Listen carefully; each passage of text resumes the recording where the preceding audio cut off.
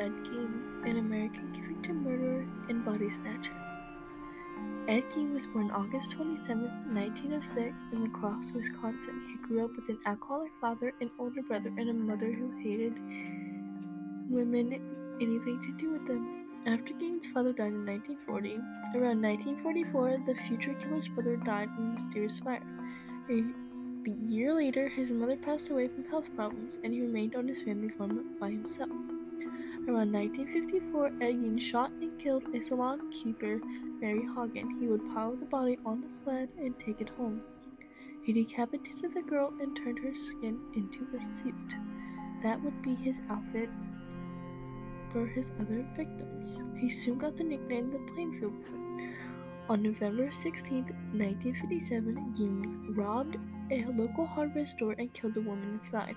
The local police department got suspicious and searched Gein's house. What they found was horrendous.